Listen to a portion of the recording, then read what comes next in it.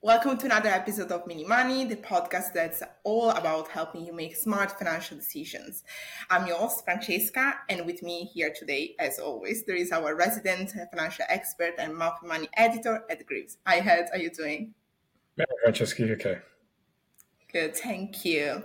So, fantastic. Let's kick things off with our word of the week. But actually, today is like more phrase of the week, and it's emergency fund. So, can you just break that down for us, please?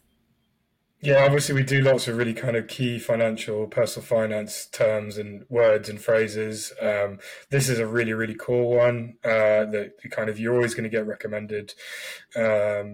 Is an emergency fund. So what is an emergency fund? Emergency fund is a pot of cash that is readily accessible, instantly accessible to you, that is solely set aside for, as it says on the tin, emergencies, or sometimes it gets called a rainy day fund, for a rainy day. So you basically set yourself a rule: don't touch that money unless I really, really need it, like something really actually urgent.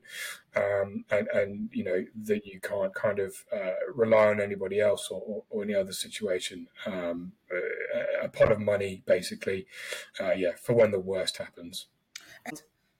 Yeah, it's a really difficult question. It's very kind of individual on your needs. You do get these kind of rules of thumb of like 3 to 6 months of your income, or how much you would your costs might be. So think about things like if you couldn't work, maybe what would your mortgage be and all your other bills and that kind of thing, and how much would you need to get by on over a period of months. So that's kind of rule of thumb. But obviously it depends on your own situation and your employment and that kind of thing, and also what you might be prepared your emergency fund for. So you have an emergency fund that might be set aside for if your car breaks down, or you might have an emergency fund that specifically if your income stops. A lot of people are kind of self-employed and they might have no earnings for a few months, so often it can be used for that. So ultimately it depends on your situation, but yeah, it's really important that you don't kind of overstress it. You don't need thousands and thousands necessarily. It's what you're able to set aside, what you can do. And how someone should start to save towards the emergency fund? Yeah, it's a tricky one because everybody's on kind of different income levels, and it's not always easy to save. But I'd always say little and often.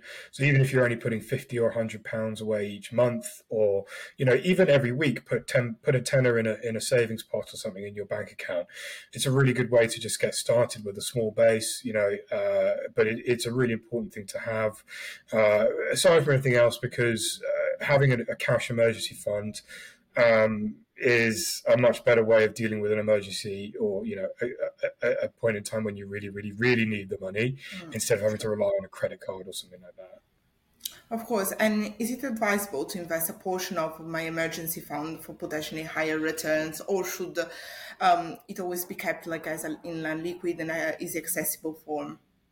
No, you must never ever use it for investments or anything that you can't easily access it in its kind of cash form. Don't even put it away in kind of like a 1-year savings account or something like that. You need to keep it in cash, easy access savings. It has to be instantly accessible. The thing with investments is investment values go up and down. So if you put £1,000 in an investment account, you think, okay, well, if I need the money, then I can just sell it. You might go back the next day and they've gone down by £10 or something like that, and you've lost money and you have to take it out. And you're just kind of, realizing a lot. I think you've got a bit of drilling in the background there. Let's try and ignore that, shall we, Francesca? She's so annoyed about it, but let's keep going. We'll push through. We'll never fix it anyway. So in terms of it should be an easy access cash savings. Look for the best rates you can. Interest rates are high at the moment, so that, they can be pretty good in that sense. And what about any tax implication? Yeah, so I mean, there are possible tax implications, but it really depends on how much money you've got in the account. You're unlikely to have kind of tax implications. That if you have money in an easy access savings account, you can have to pay tax on earnings, but that's only over a certain threshold. So if you're dealing with lower portions of money, then it's probably not as much of an issue. Perfect. Thank you so much. And we had an important economic news today. that maybe That's we would right. like to talk about. So, Ed, can you enlighten us? Yeah, absolutely. Yeah. So we get them every month, and we had some key news yesterday and a follow up today, and that is inflation. So the latest inflation figures actually came in at exactly the same as last month. Strangely enough, it's a bit of a problem. We want inflation to come down. Obviously, it's been high for a really long time now. The problem here is that obviously the higher inflation stays, the more the Bank of England has to kind of push with interest rates. And the more it pushes interest rates, the more that creates kind of jeopardy for the economy. We also had wage data yesterday, which suggests that actually wages are growing faster than inflation for the first time in quite a long time. So there's kind of a very mixed picture there. It looks like we're probably going to have higher interest rates for quite a lot longer than anybody initially anticipated. Thinking about kind of inflation specifically, what's driving it, there's a few things kind of offsetting it at the moment. So milk, cheese, and egg prices have come down, which is quite good. That's quite, for anybody who likes an omelette in the morning, because, milk, cheese, and eggs, that's how you make an omelette, I think. And and then on the flip side, the thing kind of driving keeping the number higher, I should say, petrol is going up again. Anybody who drives, I drive, I've definitely noticed it. Prices are going up a little bit, and people feeling the pressure at the pumps. There is more kind of bad news coming down the line. Potentially, gas prices look like they're going up again. Potentially, obviously, that's not going to have an imminent impact on people's bills because we have a price cap on energy. But we could see slightly higher energy prices in the next few months, which again could be a big problem for the Bank of England, especially as they're trying to kind of get inflation back under control. And that's kind of the main issue the economy is facing, among many others. Of course.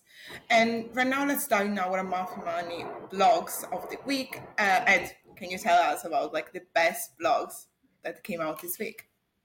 Yeah, absolutely. So we've got quite a few really nice ones today. We've quite a big focus on a couple of focus on debt. So we've got a piece from Tolu Frimpong, who's a really, really good debt expert. She knows everything you need to know about debt, right? So many good pieces for us. So if anybody's kind of got debt issues, please check out Tolu's pieces on Mouthy Money. So she's written a piece on the hidden dangers of buy now, pay later.